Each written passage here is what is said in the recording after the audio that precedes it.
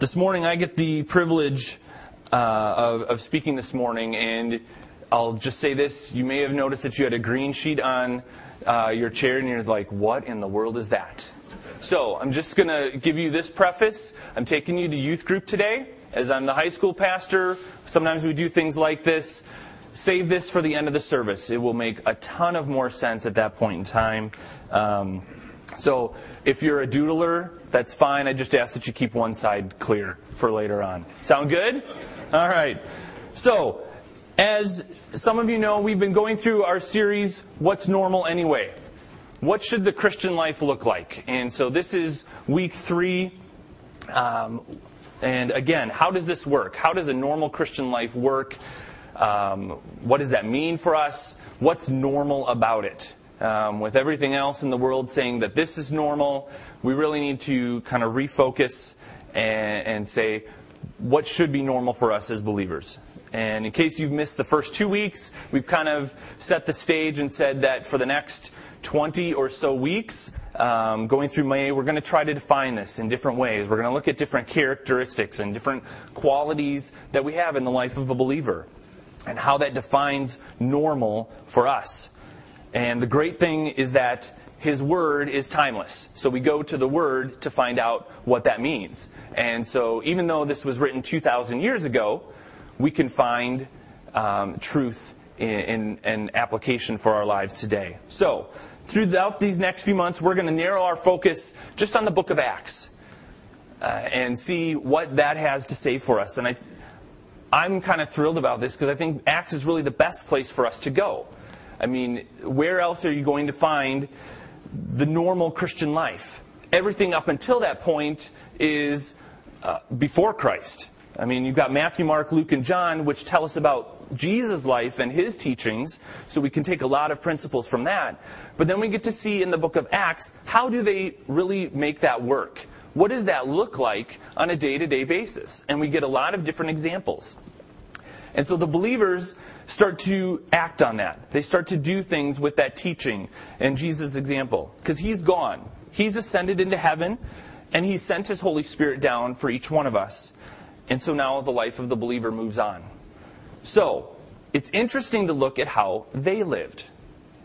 What was a spiritually normal life supposed to be like?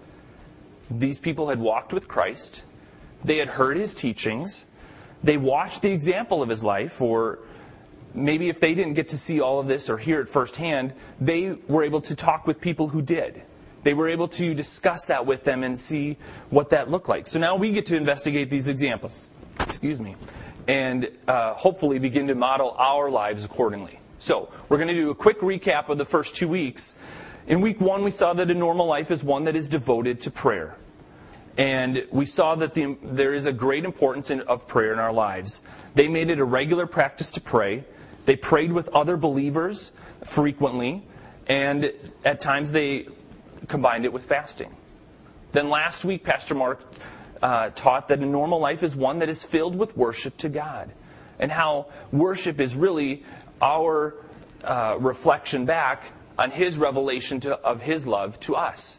And how we, in our lives, can express back our gratefulness, our gratitude, our love to Him for what He's done. So, in case you've missed these 2 weeks, I encourage you to go out on the website, check out the podcasts, listen to them. I think these were very powerful services. I've gone back even to just listen to bits and pieces of them, just as reminders for myself. Okay, how can I really incorporate this into my life?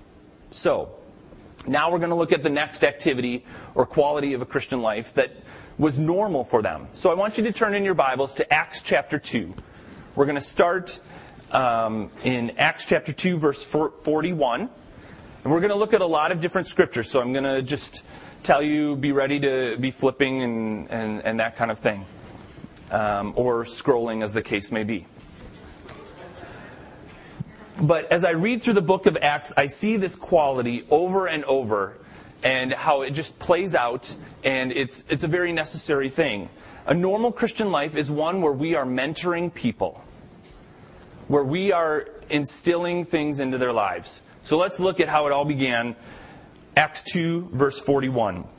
It says, those who accepted this message, or his message. Okay, so this is Peter's message on the day of Pentecost. All right, so hopefully we're all tracking together. Those who accepted his message were baptized, and about 3,000 were added to their number that day. They devoted themselves to the apostles' teaching and to fellowship, to the breaking of bread and to prayer. Now, I want you to picture this scene for a little bit. It's the day of Pentecost. The Holy Spirit has been poured out on about 120 people who were praying together. And because they are making such a ruckus, a crowd gathers. They're thinking, what is going on? And they're saying, those people are crazy folk. Right? They're like, what is going on? They don't make any sense. They're talking crazy. But Peter gets up and he preaches the gospel message in order to explain what's going on. And as a result, we find that their hearts are convicted, and about 3,000 people repent and become believers that day. Now, let's put this into further perspective, because as I really thought about this, it kind of was like the light bulb went on. So, who in here likes babies? Okay, babies are fun, right? Babies are cute. They're fun to hold. You just kind of look at them, and sometimes, some of the best times were when they were asleep, because they were just, like everything was good in the world, right? If you had children or nieces and nephews and things like that, you just kind of watch that, and you see, how precious and how adorable. Now, if you're like me with my children when they were babies, it was also a great time and an excuse to take a nap when they were napping, right? Oh, they needed a nap, so I needed to hold them. Now, there is the flip side, right? The flip side of that cuteness, though, is that babies take a lot of work. They have to be fed and changed. They have to be burped and changed. They have to be carried around and changed. Right? Right? I think you get the point. There's a lot of work that goes around with them. Now, new believers can be a lot like babies.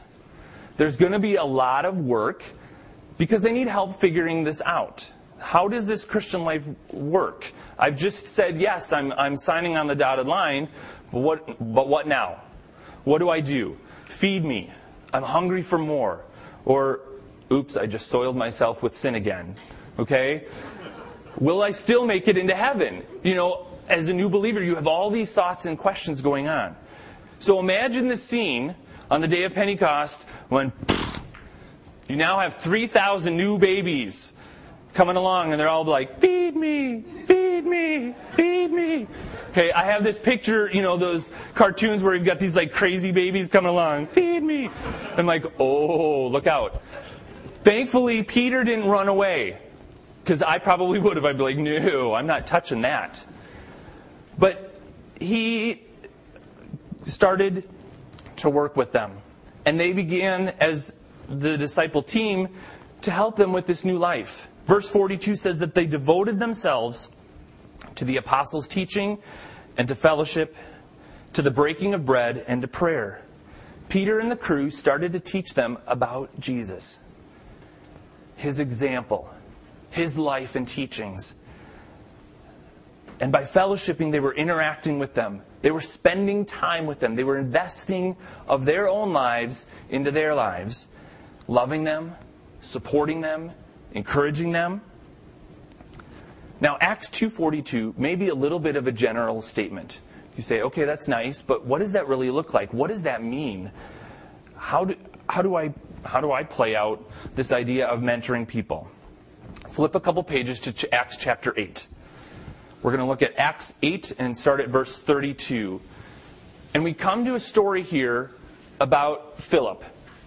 Philip has just recently been named one of the deacons of the church as they were continuing to grow and need different things. And at this point, we come to a story where Philip is prompted by the Holy Spirit to go out and start traveling on a desert road. He's told, you know what, leave Jerusalem and start walking down the desert road down to Gaza. And it will come to be that you'll see what's going on. And on the road, he runs into an Ethiopian eunuch who's traveling. He's just been worshiping with what he knew in Jerusalem. So we pick up the story in verse 32. And it says, "This is the passage of Scripture the eunuch was reading. He was led like a sheep to the slaughter, and as a lamb before its shearer is silent, so he did not open his mouth. In his humiliation he was deprived of justice. Who can speak of his descendants? For his life was taken from the earth." The eunuch asked Philip, "Tell me, please, who is the prophet talking about? Himself or someone else?" Then Philip began with that very passage of Scripture and told him the good news about Jesus.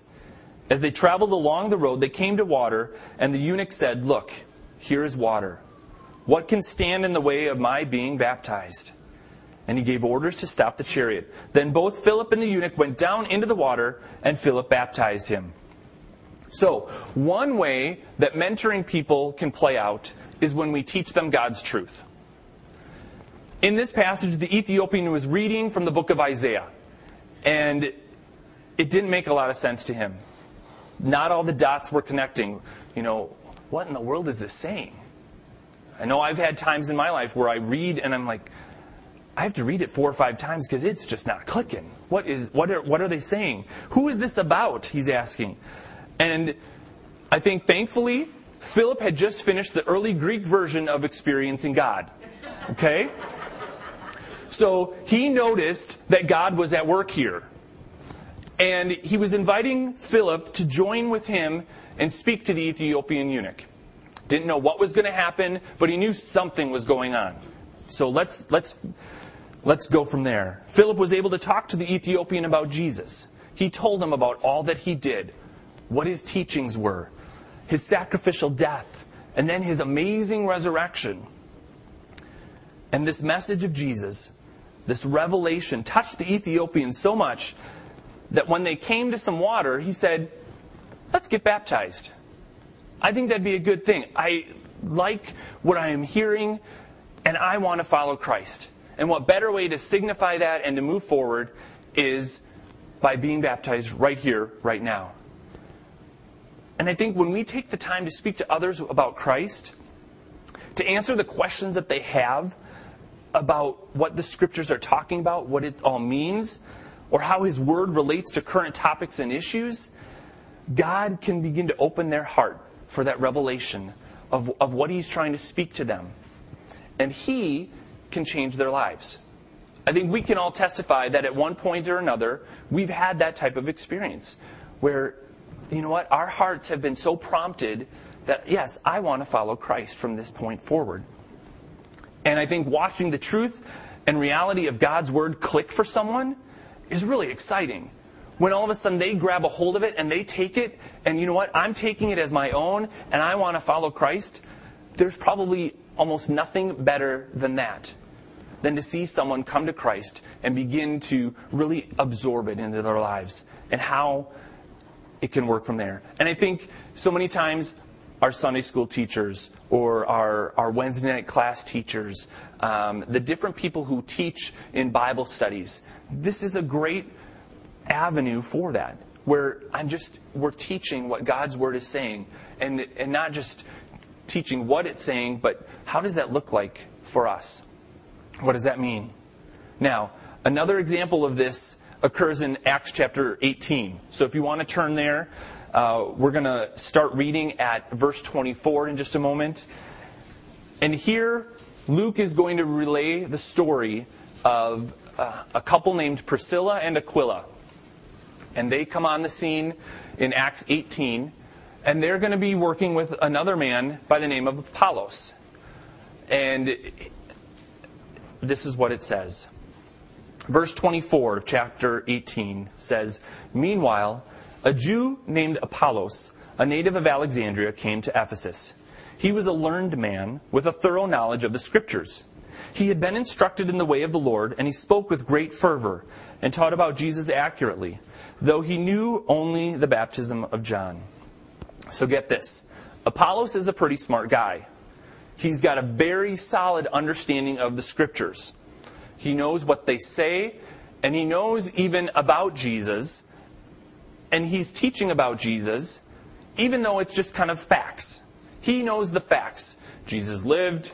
You know what? He was just crucified. He was raised again from the dead. But he didn't have the full picture of Jesus. And whatever he was preaching and teaching, Priscilla and Aquila said, you know what? I think there's something more that we need to talk to him about. There's something that he's missing. So in verse 26, it goes on and he says, he began to speak boldly in the synagogue. When Priscilla and Aquila heard him, they invited him to their home and explained to him the way of God more adequately. And when Apollos wanted to go to Achaia, the brothers and sisters encouraged him and wrote to the disciples there to welcome him.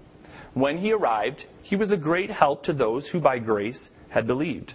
For he vigorously refuted his Jewish opponents in public debate, proving from the Scriptures that Jesus was the Messiah.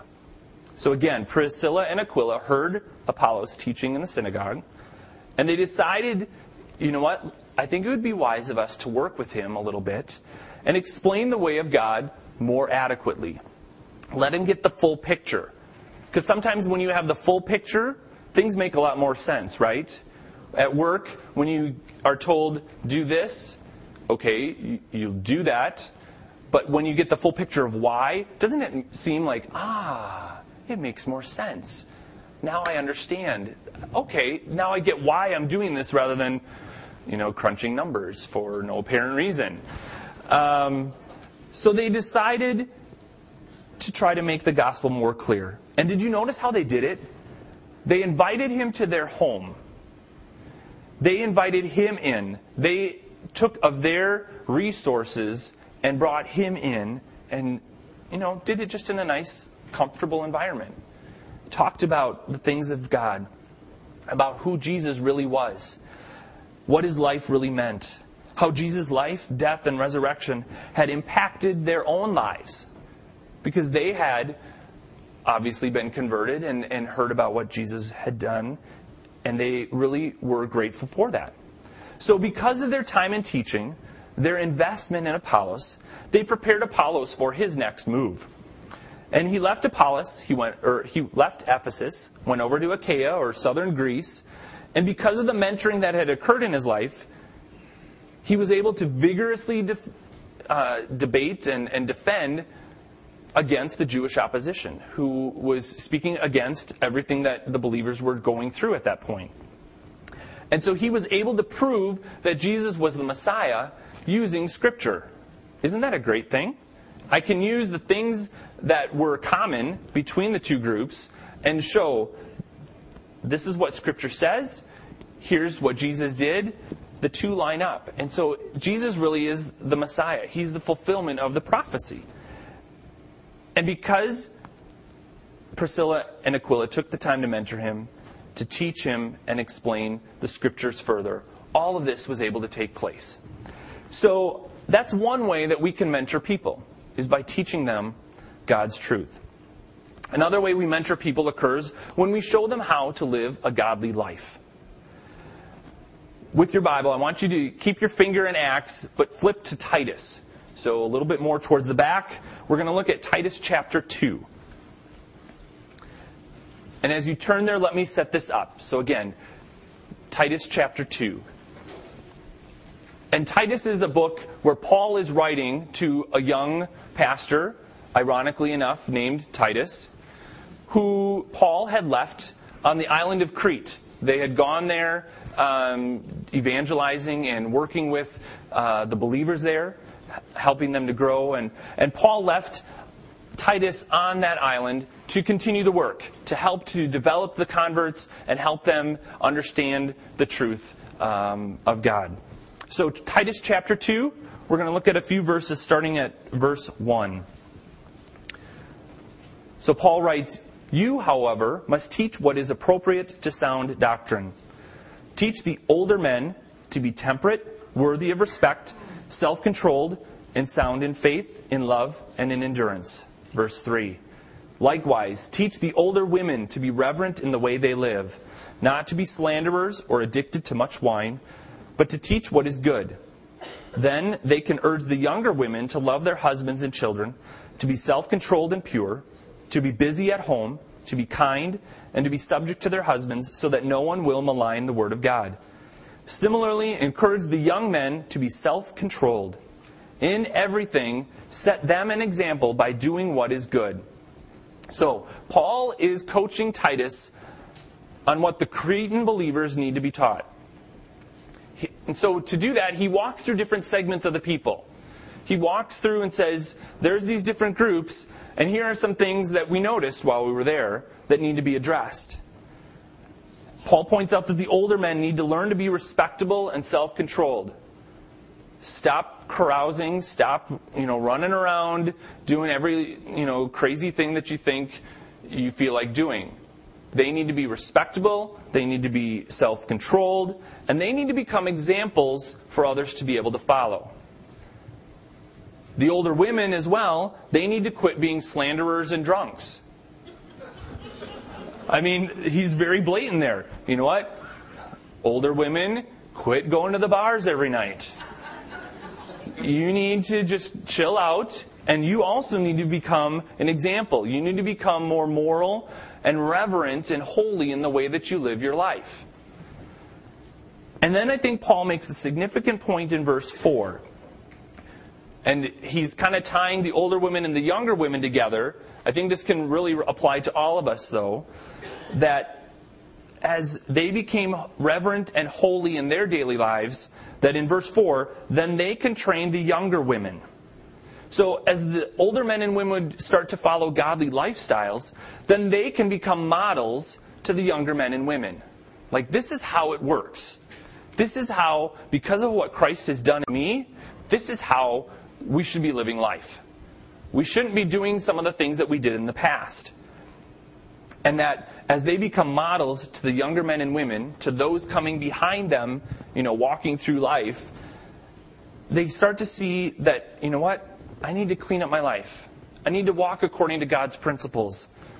And the younger people, Paul is saying, will notice, and they'll begin to imitate those habits.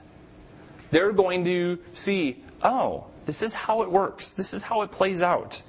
And the key is that they will train the younger ones in living the Christian life. And I think this concept corresponds with Proverbs 22:6, which says, train up a child in the way he should go, and even when he is old, he will not depart from it.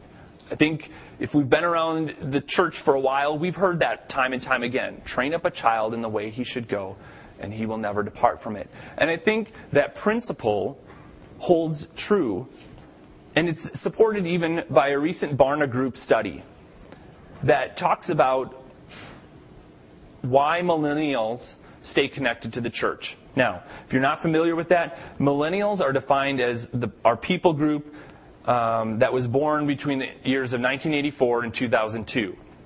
Okay, so there's this millennial generation that's out there.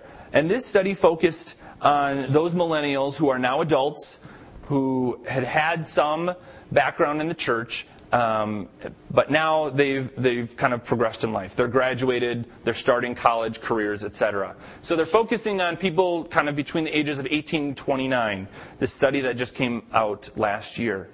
And they found that 59% of those who stayed active in the church, in this age group, they stayed connected to the church because they had a close personal friend who was an adult at the church. It went further and found that 28% of those who were still connected to the church had an adult mentor at church, other than the pastor or church staff. I think that's a very interesting statistic to see that those who have a connection with someone at church, even aside from their peers, aside from their parents, aside from their family, are more likely to stay connected to church. Because here's the other side of it. Of those who had dropped out of the church, only 31% had a close personal friend at church who was an adult. And of that, or the other statistic is only 11% of those who dropped out had an adult mentor at church. So there is definitely a benefit when we invest in young people.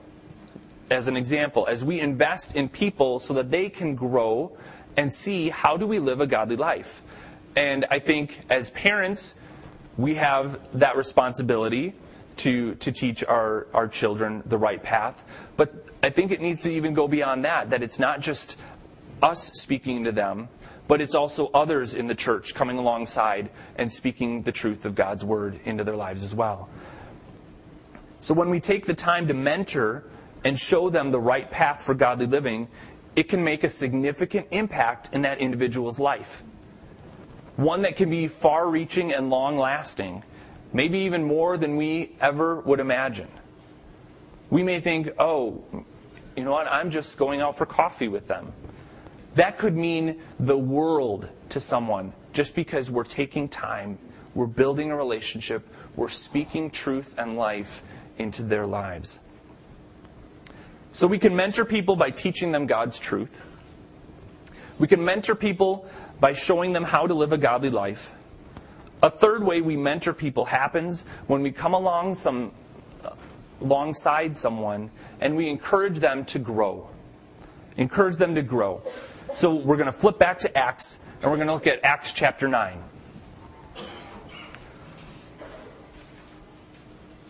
We'll be looking at Acts 9:26. And again, let me set the stage while you're turning there. So Paul, who in this chapter is known as Saul, was someone who had been persecuting the church. He'd been going around murdering believers, throwing them into prison, and just causing a lot of chaos for the church at that point in time. But on one occasion, he had an encounter with Jesus on one of his missions to Damascus. And he's been converted. And he even had begun to preach about Jesus being the Son of God in Damascus. So let's look at verse 26, Acts chapter 9. It says, when he came to Jerusalem, he tried to join the disciples, but they were all afraid of him, not believing that he really was a disciple. But Barnabas took him and brought him to the apostles. He told them how Saul, on his journey, had seen the Lord, and that the Lord had spoken to him, and how in Damascus he had preached fearlessly in the name of Jesus. So Saul stayed with them and moved about freely in Jerusalem, speaking boldly in the name of the Lord. Okay? So picture it. Saul is a known Christian killer to these believers in Jerusalem. They've heard him. They've heard about his reputation. They know all the horror stories about what he's done all across the land of Israel. And now he had even gone up to Damascus, so you couldn't even flee there. It seemed like no one and nowhere was safe, in a sense. So imagine their surprise when he comes to Jerusalem and claims that he's a fellow believer. I think I understand their hesitation to embrace him with wide open arms. Oh, come here, Brother Saul. Maybe I've watched a few too many covert spy movies or television shows. You know, when the guy goes undercover to infiltrate and destroy the enemy organization.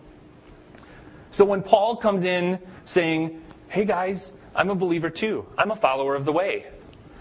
I'd be like, yeah, right. Mama didn't make no fool. You know, I'm not buying that quite yet. You've come here.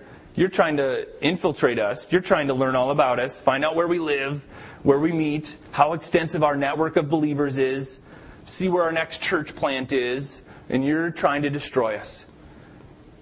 And obviously I've seen too many spy movies because I think you're trying to pick us off one by one. Before we even can get aware of it and figure it all out. So that's just my imagination running away with me. But I think you get the point that these Jerusalem believers are a little hesitant to take him in as one of their own. But thank God for Barnabas, though, right? He came alongside Saul. He came along, put his arm around him, and he said, you know what? Let's go to the apostles together. Let's go see them.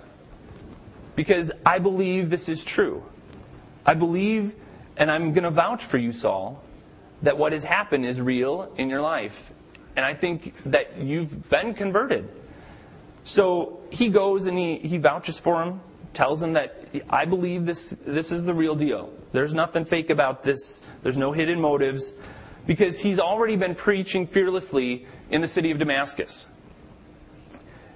And it's because he was preaching in Damascus that he's here now, because his life was threatened up there. He was almost killed, and the reason he's down here now is because they needed to get him out of Dodge real quick. And because of Barnabas' actions on Saul's behalf, Saul begins to interact with the other believers, and he begins to grow and flourish there. We see that he's speaking boldly in the name of the Lord. So much so that in verses 29 and 30, we could continue to read on, that the Grecian Jews were plotting to kill Saul because of this. And then the believers send him out of Jerusalem and off to the city of Tarsus for his own safety, back to his old hometown. But then in Acts chapter 11, we see kind of the next step in the story. Like I said, I'm taking you all over. Bear with me. We're almost there. So in Acts chapter 11, we see that Barnabas tries to reconnect with Saul. Barnabas had gone to the city of Antioch because there was a lot of new believers turning to the Lord at that point. And he's encouraging these people to remain true to the Lord. But he has this thought all of a sudden, hey, I could use Saul to help me here. He would be a great asset in this situation, working with these new believers. So let's look at Acts 11:25. Acts 11:25 says this, "Then Barnabas went to Tarsus to look for Saul. And when he found him, he brought him to Antioch. So, for a whole year, Barnabas and Saul met with the church and taught great numbers of people."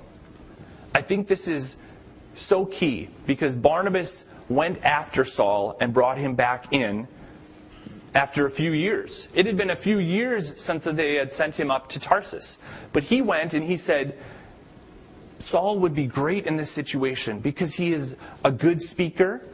He knows his scripture. He can talk to these people and help them to see as well. And I think he would be he has a great talent and ability for speaking and teaching. Let's utilize this. So he didn't want that ability to be squandered, so he worked with it.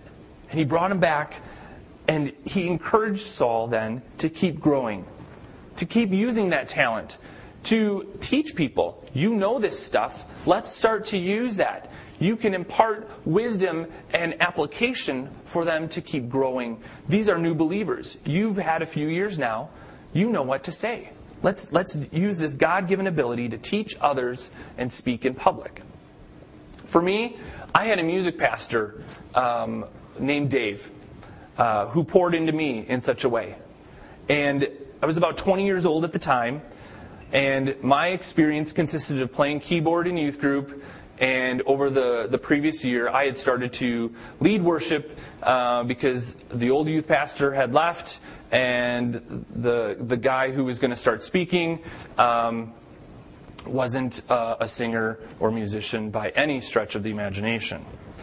So it fell on me, and I started, plunking out my 8 to 10 choruses, and it was a every other week rotation on what songs we did. But Dave came on a few months after that as the new music pastor, and he started working with me on my piano playing. My piano playing had consisted of reading notes, and that was it.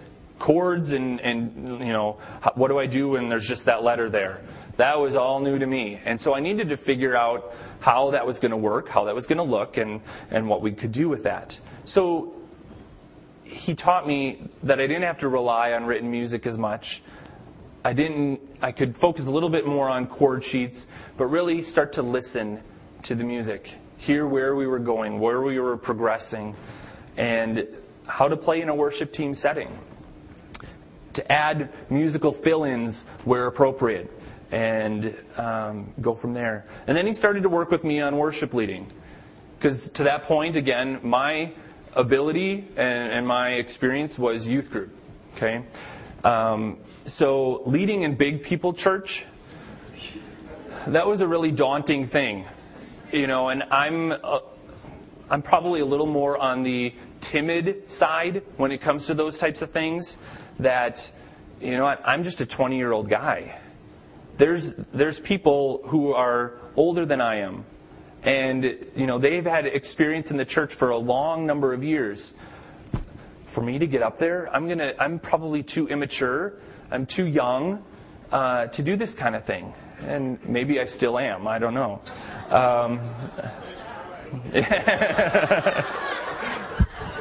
I don't know.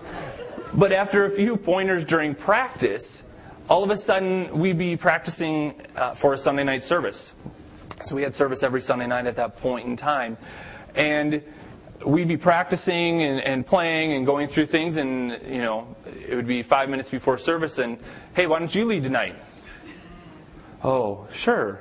Yeah, the wave of panic comes down, and instant, sweat stains underneath, and, good Lord, what am I going to do? But we'd gone through the music, I was familiar with it, and that was a great opportunity for me to just start to develop that. And he would talk with me and continue to coach me on what I was doing. We had the different signs for where we were going, and that way you could communicate with the whole team as you're worshiping. And so he taught me not only that side of it, but also how to be sensitive to what God was trying to do during the worship time, and what he was trying to speak and lead us through during the service, and how to, as a musician, play and lead appropriately from there. And he saw something in me, and he began to help me develop and refine that gift. And through that, I think that now I have something that I can do to help in the church, to be a part and to help minister and help the kingdom of God. And so what I think is key is that it's a thrill for us when we can see and help someone develop an ability and grow in that, and see how they can use that for the kingdom. And I think this can look like many different things. For Barnabas, it was pulling Saul kind of back into focus, and that, I think that you should start teaching and speaking to the people, helping them to understand what our faith is all about and what that means for us every day. For Dave, it was pushing me to lead worship and to do that from time to time. Someone may have a desire to learn to play guitar, so maybe they can get connected with a guitar player or a drummer to a drummist. Maybe it's someone who has an interest in designing posters and artwork and that type of thing. Maybe they can get introduced to a graphic designer who will kind of take them under their wing and see, this is what you do, and here's some different tools that you can use. Maybe it's a young person who would love to bless people by changing other people's oil on their cars. And someone would come alongside them to show them how it's done. Just, I can bless someone by changing their oil. If that's something that they normally do, that's 30 minutes to save their time. If not, maybe that's saving them, $25 from going to the oil change place. The examples could go on and on. I think there's many different ways. It's not limited to things that are on the platform or anything like that. There are so many ways that we can help people to grow in the natural gifts and abilities that God has given them. So we mentor people when we teach them God's truth, when we show them how to live godly lives, and when we encourage them to grow in their faith and in their abilities. So now we know kind of the what about mentoring people. So what does this mean for each one of us today? Every single one of us in here, I think, can be a mentor to someone else. It can be an older man mentoring a younger man. Maybe it's a high school student mentoring a middle school student. Maybe it's a college student mentoring a high school student. Maybe it's someone who's new in their career mentoring someone who's in college. I think you see a little bit of the progression. Maybe it's a grandma mentoring a mom of 3 small children who looks like they are frazzled beyond belief and just need a little bit of rest. But having that relationship to just help them talk through things. It could even be a man who's been saved for just a couple of years, mentoring someone that's been saved for only the last few months. We all have things that we can offer and share about our experience with God, our experience in the Christ life. And each one of us can be a mentor to someone else, I believe. And it should be a normal outflow of who we are as believers. So today, in these closing moments, I want us to do something together. And like I said, I'm going to take you to youth group for just a couple minutes. Because in youth group, we've been talking lately about being purposeful about following Christ. And to do that, we sometimes have to write things down as a reminder for ourselves. Because we can hear this, we can talk about it, and so then it's all here. But sometimes we need to let it come down a little further. Let it come into our heart. Let it come into, okay, how do I make this work? So, to do this, we sometimes write things down. So, now, here's your green sheets. I want you to do a similar thing here today. Take that green sheet of paper, and I want you to think about one person or a few people that you could be a mentor to. And maybe you don't have specific names. Maybe it's kind of a group. Like, I'm not sure who specifically, but maybe it's this type of group. Who is it that we can pour into? Maybe we need to ask ourselves, who is it that I can teach and explain God's truth to? Or who can we intentionally show how to live a godly life?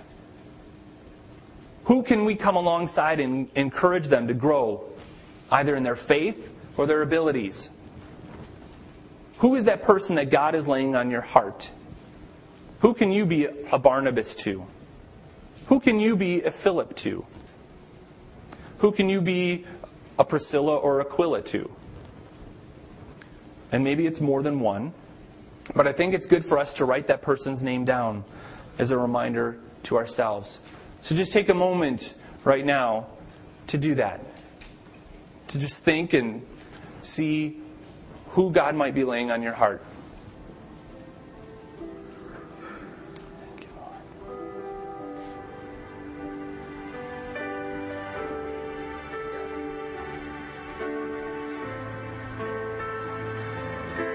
All right, as you're wrapping up doing that, these are for you to take with you. You're not turning them in. You're not being graded. But this should, hopefully you can take this home with you and have this somewhere as a reminder for yourself. Maybe it's on your nightstand. Maybe it's your refrigerator. Maybe it's in your Bible. And as you read, maybe that's your bookmark, and it's that reminder to say, I want to pray with them. I want to help them. But before you maybe put them completely away, can we just pray over them? I think that'd be a great way for us to kind of close this out today. That we want to have this normal lifestyle of mentoring people. It could be a peer who just isn't as far along in their walk as you are. It could be, a generational thing. But I think it would be good for us to pray over these and see where God would lead this. So Lord, we just thank you for these examples that you've given us today. We thank you that we can see how the early believers were all about mentoring people, helping them to grow, helping them to understand God's truth in their lives, helping them to see what it means to live a godly life and how that works, and helping people to grow in some of their abilities and how they can use that